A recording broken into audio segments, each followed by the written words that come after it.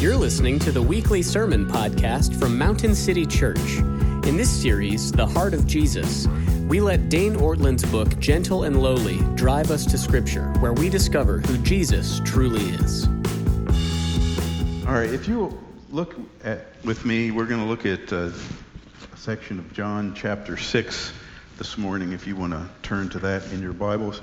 We're going to look broadly at verses 22 through 40, and then we're going to settle into very specifically to a verse after that. But let me read for us 22 through 40 so we kind of have that big picture, and it gives me time to get my head in the right place before I actually get into my notes. So John 6, starting in verse 22. On the next day, the crowd that remained on the other side of the sea saw that there had been only one boat there, and that Jesus had not entered the boat with his disciples, but that his disciples had gone away alone. Other boats from Tiberias came near the place where they had eaten the bread after the Lord had given thanks. So when the crowd saw that Jesus was not there, nor his disciples, they themselves got into the boats and went to Capernaum seeking Jesus. When they found him on the other side of the sea, they said to him, "Rabbi, when did you come here?" Jesus answered them, "Truly, truly, I say to you, you are seeking me not because you saw signs, but because you ate your fill of the loaves.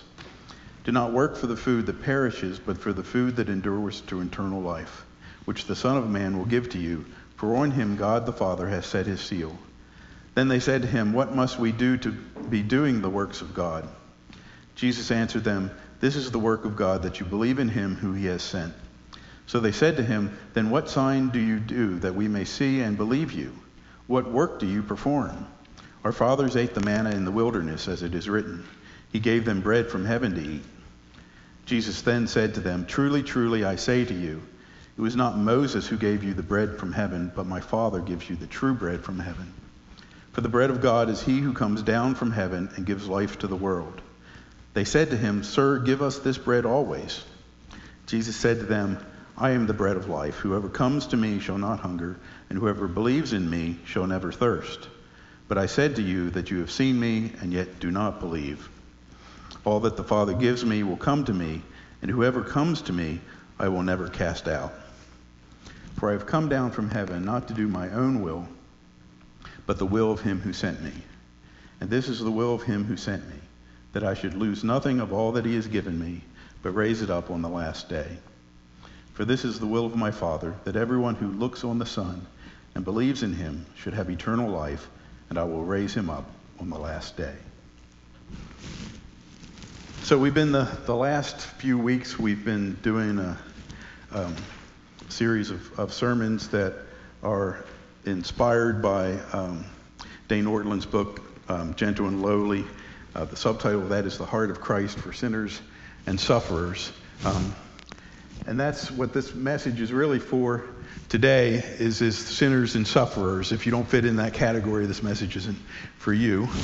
Fortunately, that's all of us in some way. The particular chapter of the book that Ortlund takes inspiration from, that I'm kind of using, is he's inspired himself by a book by John Bunyan that was written in 1678, which is called Come and Welcome to Jesus Christ. Both are worth your time reading, though Bunyan you have to deal with the haths and the vowels and that kind of stuff, but it's worth it. So those, you say, are secondary sources today, which is my way of saying that I'm going to quote from them extensively. Our primary source, of course, is here in John 6. And we're going to concentrate, as Bunyan's book does, on verse 637, which is going to be our main text this morning when we get there. So previous to what I just read from chapter 6 this morning, we have the account of the feeding of the 5,000, and then Jesus, the disciples getting on a boat, Jesus walking on the water and getting there, and crossing the sea to Capernaum. And we find that some of those who were fed on the on the other side of the sea followed Jesus across. And so we picked up our verses in chapter 22, where it says, on the next day, the crowd that remained on the other side of the sea saw that there had been only one boat there, and Jesus had not entered the boat with his disciples, but that his disciples had gone away alone. Other boats from Tiberias came near the place where they had eaten the bread after the Lord had given thanks. So when the crowd saw that Jesus was not there, nor his disciples, they themselves got into the boats and went to Capernaum seeking Jesus. So this same crowd that was fed on the other side of the sea, they were seeking Jesus because they were seeking, as we'll discover, more bread, not really Jesus, or maybe more miraculous signs. So when they found him on the other side of the sea, we read, they said to him, Rabbi, when did you come here? And Jesus answered them, truly, truly, I say to you, you are seeking me not because you saw signs, but because you ate your fill of the loaves. Do not work for the food that perishes, but for the food that endures to eternal life, which the Son of Man will give to you, for on him God the Father has set his seal. So we see here in Jesus' time and today, people begin to follow Jesus for many wrong reasons. They followed him back across the sea for bread. Bunyan says in his work, a man's belly will carry him a great way in religion. Yea, a man's belly will make him venture far for Christ. And today we see people who seek Christ, or they seem to seek Christ for means to material blessings, and not necessarily food, but prosperity of some sort. Christ, at his time and now, tries to redirect these people from the food that perishes, as he said, to the food that endures for eternal life, that being himself. The problem is that just as some worship the creation rather than the Creator, this crowd was worshiping the provision rather than the provider. They do not see the salvation that Christ is offering. They see bread. They saw a miracle. You might say they were looking for dinner and a show, but no more. So in verse 28 we pick up, then they said to him, what must we do to be doing the works of God? Jesus answered them, this is the work of God, that you believe in him who he has sent. So they said to him, then what sign do you do, that we may see and believe you? What works do you perform? Our fathers ate the manna in the wilderness, as it is written, he gave them bread from heaven to eat. So here we see Jesus fed thousands with 5 barley loaves and 2 fish just on the other side of the sea, just the day before, but they still demand a sign from him. And Jesus tells them they're seeking the wrong bread. But John writes in chapter 12, verses 38, that though he had done so many signs before them, they still did not believe in him. So some will not believe. We pick it up in verse 32. Jesus said to them, truly, truly, I say to you, it was not Moses who gave you the bread from heaven, but my Father gives you the true bread from heaven. For the bread of God is he who comes down from heaven and gives life to the world. They said to him, Sir, give us this bread always. Jesus said to them, I am the bread of life. Whoever comes to me shall not hunger, and whoever believes in me shall never thirst. But I said to you that you have seen me, and yet do not believe. So Jesus ultimately states the problem to them. You have seen me, and you yet do not believe. So after many signs and many words, you would think that Jesus would be frustrated at this point. What do I have to say to these people? What do I have to do for these people to understand? But Jesus said, what he says next in verse 37 shows us that he has comfort in knowing the promises of God. And I hope that we may also have comfort and assurance in these words as well. Because this is where we're going to park ourselves, so to speak, this morning. Verse 37, all that the Father gives me will come to me, and whoever comes to me I will never cast out. All that the Father gives me will come to me, and whoever comes to me I will never cast out. So I've broken this down kind of into 4 parts. There's the giving, the coming, the receiving, and the keeping. So first we're going to look at the first half of this verse. All that the Father gives me will come to me. The giving and the coming, we're going to see, cannot be separated. So first, all that the Father gives me. So we see from that simply, it is the Father who gives. Ortlund in his book rightly points out that our redemption is not a matter of a gracious son trying to calm down an uncontrollably angry father. The Father himself ordains our deliverance. He takes the loving initiative. So we see that it's not only the heart of Christ, it is the heart of God. Jesus said, "My Father gives you the true bread from heaven, for the bread of God is he who comes down from heaven and gives life to the world." Jesus states in verse 38, "For I have come down from heaven, not to do my own will, but the will of him who sent me." So it's the Father's will that he has sent. Most of us know from a verse that we all pretty much know that it's the Father who sent the Son. John 3:16-18 tells us, "For God so loved the world that he gave his only Son, that whoever believes in him should not perish but have eternal life. For God did not send his Son into the world to condemn the world, but in order that the world might be saved through him." That's the giving.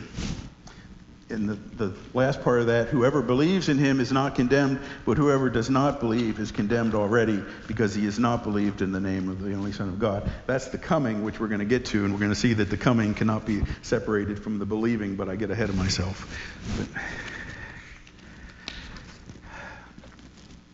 So the Father sent the Son to be the Savior of the world, as we see in the text.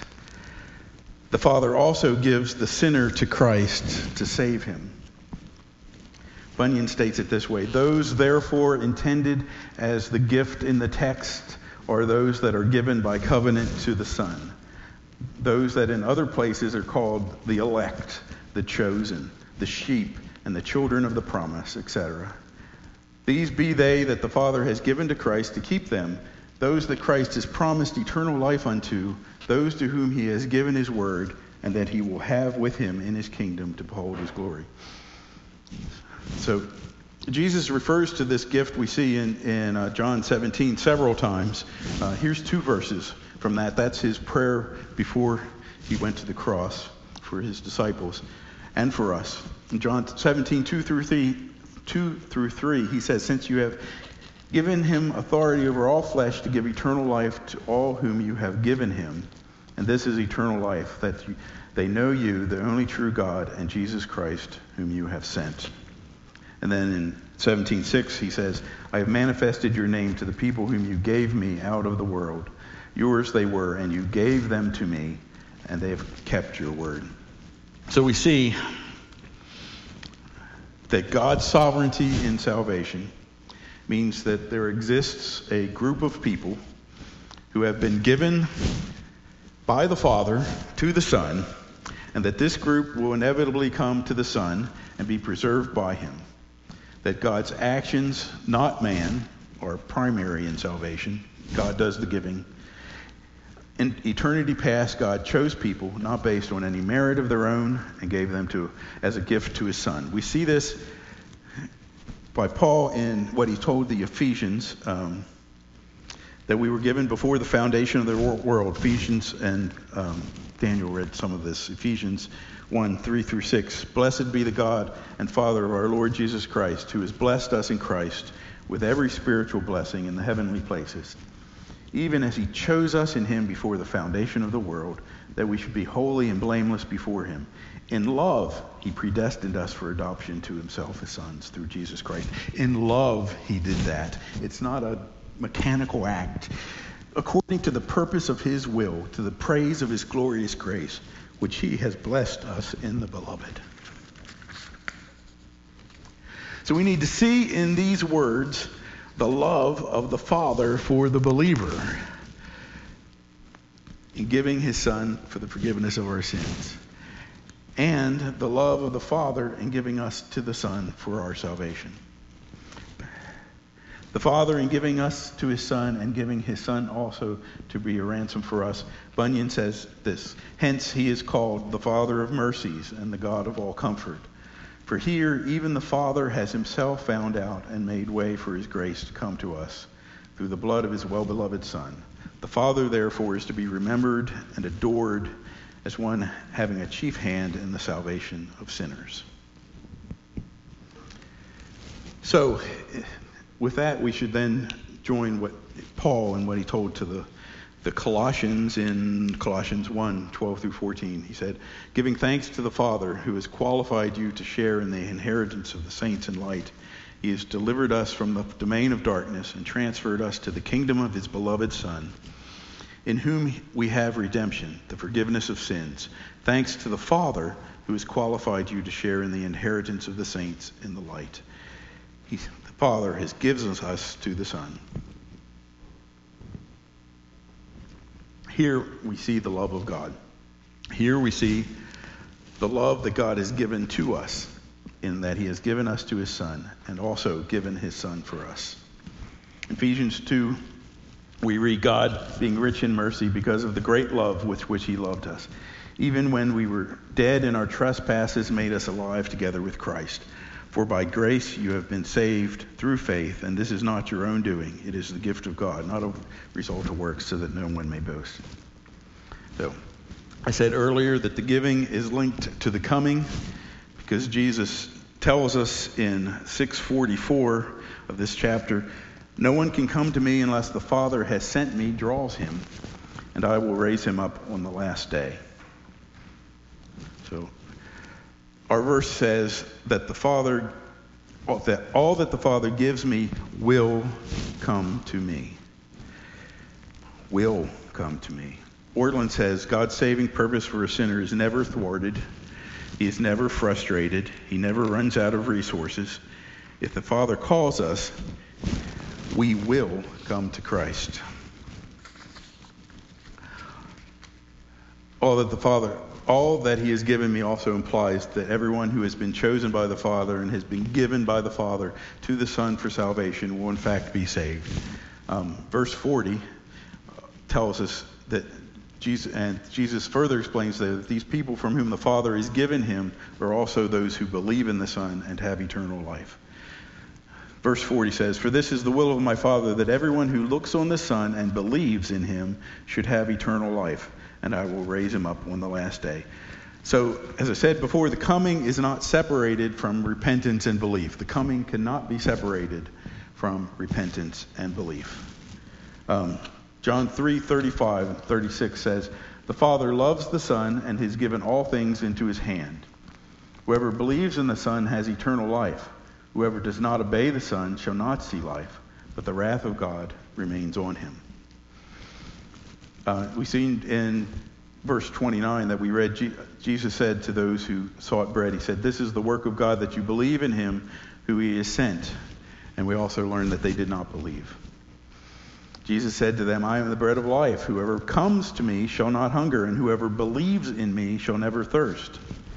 Bunyan points out that since coming and believing is all one, according to John 6:35, he that comes to me shall never hunger, and he that believes on me shall never thirst. Then when we say that they shall come, it is as much as to say they shall believe, and consequently repent to the saving of the soul.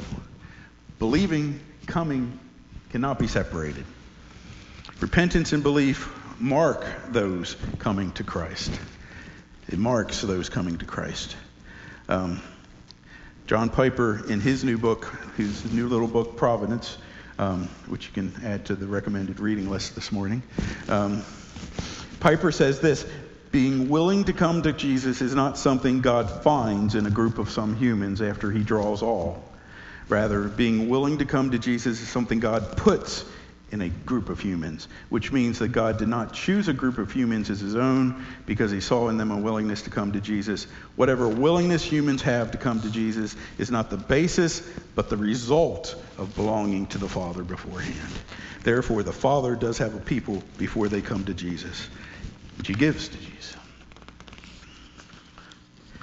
So the Father has given this people to the Son, because he has not only given them, but put in them a willingness to come.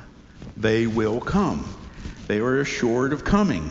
And we can find, at least I find, assurance in the very desire that he has put in our hearts to come, that it will be accomplished. The Spirit gives us a desire to come to Christ. My favorite verse on this is Ezekiel 36:26-29. And I will give you a new heart and a new spirit I will put within you, and I will remove the heart of stone from your flesh and give you a heart of flesh. And I will put my spirit within you and cause you to walk in my statutes and be careful to obey my rules. You shall dwell in the land that I gave to your fathers, and you shall be my people, and I will be your God, and I will deliver you from all your uncleannesses. So, whoever comes, our verse says, and whoever comes. Again, from gentle and lowly. Yet we are not robots, while the Father is clearly the sovereign overseer of our redemption. We are not dragged kicking and screaming into Christ against our will. Divine grace is so radical that it reaches down and turns around our very desires. Our eyes are opened. Christ becomes beautiful. We come to him. So what is it to believe? What does it mean that we say that you have to believe? I say believing, we recognize that sin has separated us from God and that we are powerless to save ourselves from the judgment due our sin.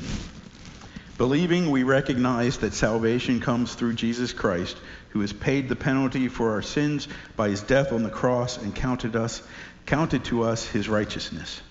Then repenting, we turn away from sin and toward Christ. That is what it means to come to Christ right there. Believing, repenting, come to Christ. Ortlund points out, again, that the verse says, comes to me. We do not come to a set of doctrines. We do not come to a church. We do not even come to the gospel. All these are vital, but most truly we come to a person, to Christ himself. So coming to Christ means desiring Christ and putting faith in Christ alone. Coming to Christ implies leaving something else. That is, we repent. We leave sin. We leave any idea of self-righteousness for Christ's righteousness. We leave works, good and bad, and come to grace and mercy and forgiveness. Come to the heart of Christ. Spurgeon says it this way. I have to have my token Spurgeon quote, as you all know. Spurgeon said, "Oh, my friends, if you have ever come to God crying out for salvation and for salvation only, then you have come to God aright." Is that how we've come to God? Crying out for salvation and for salvation only. That's coming to God. We have to first recognize our sin, recognize the salvation that is there, and come for that. So repenting and believing are integral to our coming.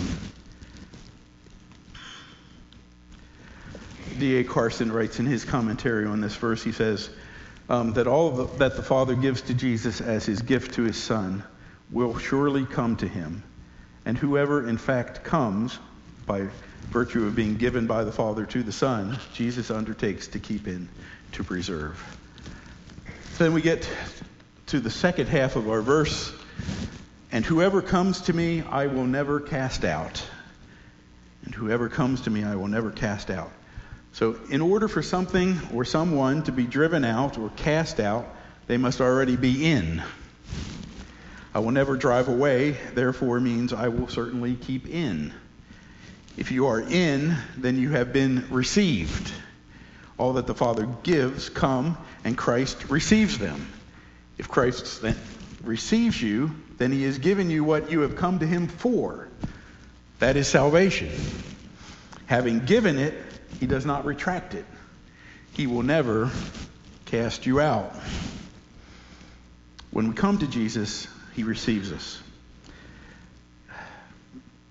John 1:12-13 says, "But to all who did receive him, who believed in his name, he gave the right to become children of God, who were born not of blood, nor of the will of the flesh, nor of the will of man, but of God." Bunyan makes the observation that they that are coming to Jesus Christ are oftentimes heartily afraid that Jesus Christ will not receive them. To those who are coming, there is the assurance that Jesus will receive them in whatever condition they are in. With Christ, our sins and weaknesses are the very resume items that qualify us to approach him. Nothing but coming to him is required, first at conversion and 1,000 times thereafter, until we are with him upon death. Whoever comes to me, I will never cast out implies that people should never think Maybe I am not chosen by God, and therefore maybe Jesus will reject me when I come to him. Jesus promises to receive everyone who comes to him and trust him for salvation.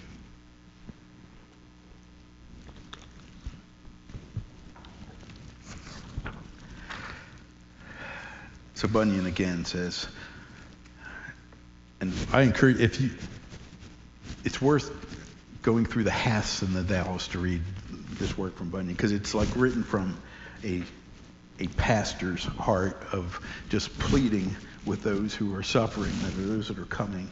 And you see a little bit of this here in this quote. Bunyan again says, suppose that one man had the sins, or as many sins as 100, and another should have 100 times as many as he. Yet if they come, this word, I will in no wise cast out. That would be the old King James version of that. I will in no wise cast out, secures them both alike. Suppose a man is coming to Christ to be saved, and has nothing but sin, and an ill-spent life to bring with him. While let him come and welcome to Jesus Christ, and he will no wise cast him out. Is not this love that passes knowledge? Is not this love the wonderment of angels? And is not this love worthy of all acceptation at the hands and the hearts of coming sinners? Luke 15, Jesus tells a series of parables, including the one which we call the prodigal son. So in each parable, what was lost is found, and there is rejoicing and celebration in heaven. In the prodigal son, the youngest son came to realize that he had sinned against heaven and his father. So in his mind, he was no longer worthy to be called a son. But he comes home anyway. And how did the father respond to the son coming home? We read in Luke 15:20. But while he was a long way off, his father saw him and felt compassion. That is, he loved. That's what he felt. He felt loved. And ran and embraced him and kissed him. Some of you may be feeling that you are unacceptable to Christ because of what you have done or the circumstances of your life. Come to Christ. Repent and believe. Return home. Christ sees you coming. Crush the communion cup on the floor. Christ sees you coming, and he is running toward you with open arms. He will receive you, and heaven will rejoice. There will be more joy in heaven over one sinner who repents than over 99 righteous persons who need no repentance. Those who come, who Christ receives, can do nothing that will cause Christ to cast them out. Whoever comes to me, I will never cast out. The NASB version says, certainly not cast out. The New King James Version says, by no means cast out. Apparently, they told me in the Greek, the text literally means, the one coming to me, I will not cast out. Or, I will most certainly never, ever cast out. Jesus says in John 10:27-29, my sheep hear my voice, and I know them, and they follow me. I give them eternal life, and they will never perish, and no one will snatch them out of my hand. My Father who has given them to me is greater than all, and no one is able to snatch them out of the Father's hand. Piper says, the Father's giving us to Jesus secures our coming. All he gives come, and when we come, Jesus receives us forever. He will never cast us out. Instead of casting us out, he dies for us that we may live. Again, gentle and lowly. We're talking about something deeper than the doctrine of eternity, eternal security, or once saved, always saved. Many of you have recognized that in the text. Ortlund says a glorious doctrine, a true doctrine, sometimes called the perseverance of the saints. We are looking at something deeper, what Ortlund calls the doctrine of the perseverance of the heart of Christ. Yes, professing Christians can fall away, proving that they never truly were in Christ. We see this in the preceding narrative of those who sought Jesus for food or entertainment.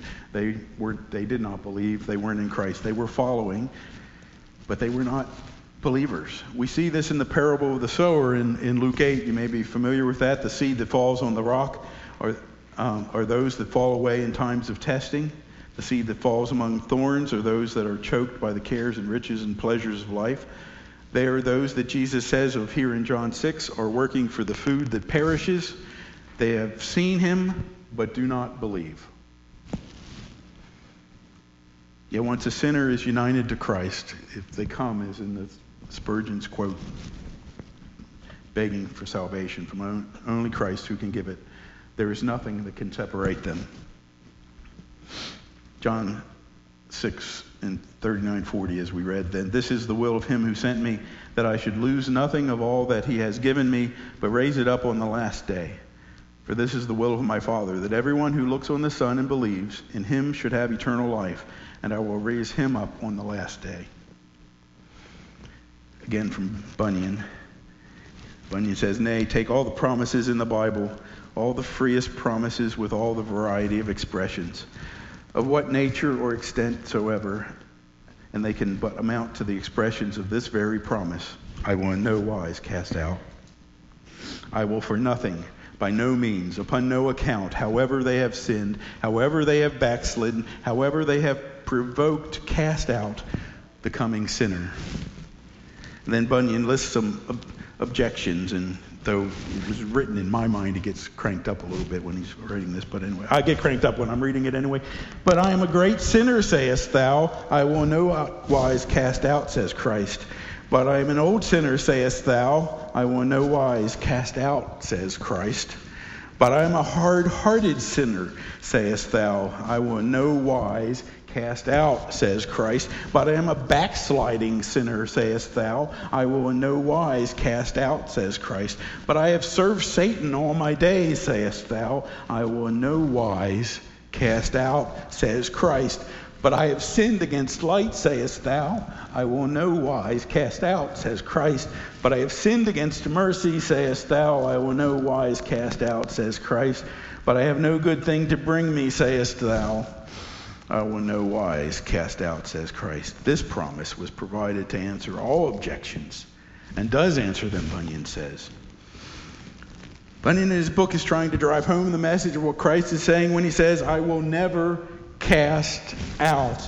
He is never giving up on those who the Father has given him. We say, but he says, I will never cast out. Struggling, worrying, doubting, fallen, anxious, we seem to have no limit in our ability to find reasons for Jesus to cast us out. We resist Christ's love when we should embrace it. But Jesus does not say those with perfect lives are never cast out. He says those who come to him are never cast out. It is not the circumstances that we find ourselves in, or what we have accomplished, or anything but God's mercy and grace that determines Christ's love for us. We no doubt, on our own merits, deserve to be cast out. But we do not need to fear if we are in Christ. He will never cast us out. Romans 8:31-39. Paul drives this home for us pretty good. What then shall we say to these things? If God is for us, who can be against us? He who did not spare his own son, but gave him up for us all, how will he not also with him graciously give us all things? Who shall bring any charge against God's elect? It is God who justifies. Who is to condemn? Christ Jesus is the one who died. More than that, who was raised, who is at the right hand of God, who indeed is interceding for us. Who shall separate us from the love of Christ? Shall tribulation, or distress, or persecution, or famine, or nakedness, or danger, or sword? As it is written, for your sake we are being killed all the day long. We are regarded as sheep to be slaughtered. No, in all these things we are more than conquerors through him who loved us. For I am sure that neither death, nor life, nor angels, nor rulers, nor things present, nor things to come, nor powers, nor height, nor depth, nor anything else in all creation will be able to separate us from the love of God in Christ Jesus our Lord. I think Paul covered it. Nothing can separate you from the love of Christ. He will never, ever cast you out. Piper in his book, again, summarizes the Jesus teaching in the book of John with some verses, most of which we have read this morning. And I think we have that on. I think we have that. Yes, we have that. All right. So Jesus laid down his life for his sheep, we see in John 10:14-15. The Father gave us to Jesus, we see in 17:6. He drew us to him, 6:44. And we came to him, 6:37. He has kept us, 17:12. And he will never cast us out, 6:37. No one can snatch us out of his hand, John 10:28-29. And he will raise us from the dead at the last day, 6:39. All that is because we belong to the Father, who has given us to the Son, who will never, ever cast us out. That is the heart of Christ. All that the Father gives me will come to me, and whoever comes to me, I will never cast out. It's as simple as this. Jesus loves me, this I know, for the Bible tells me so. Let's pray.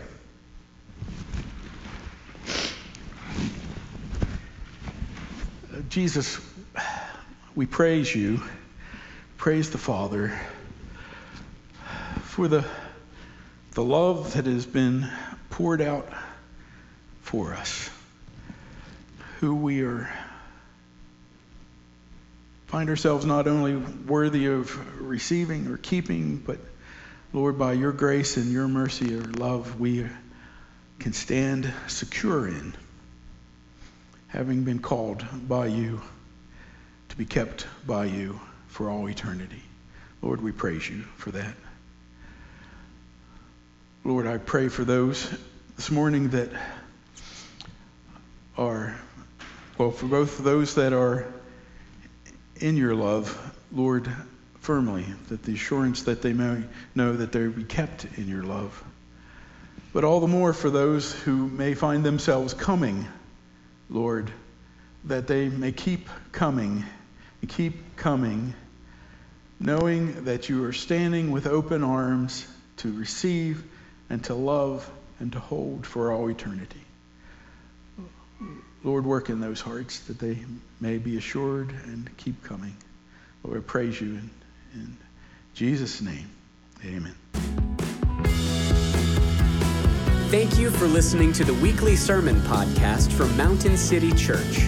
To learn more about our church, visit our website at mountaincty.church. Thanks again, and may the Lord bless your week.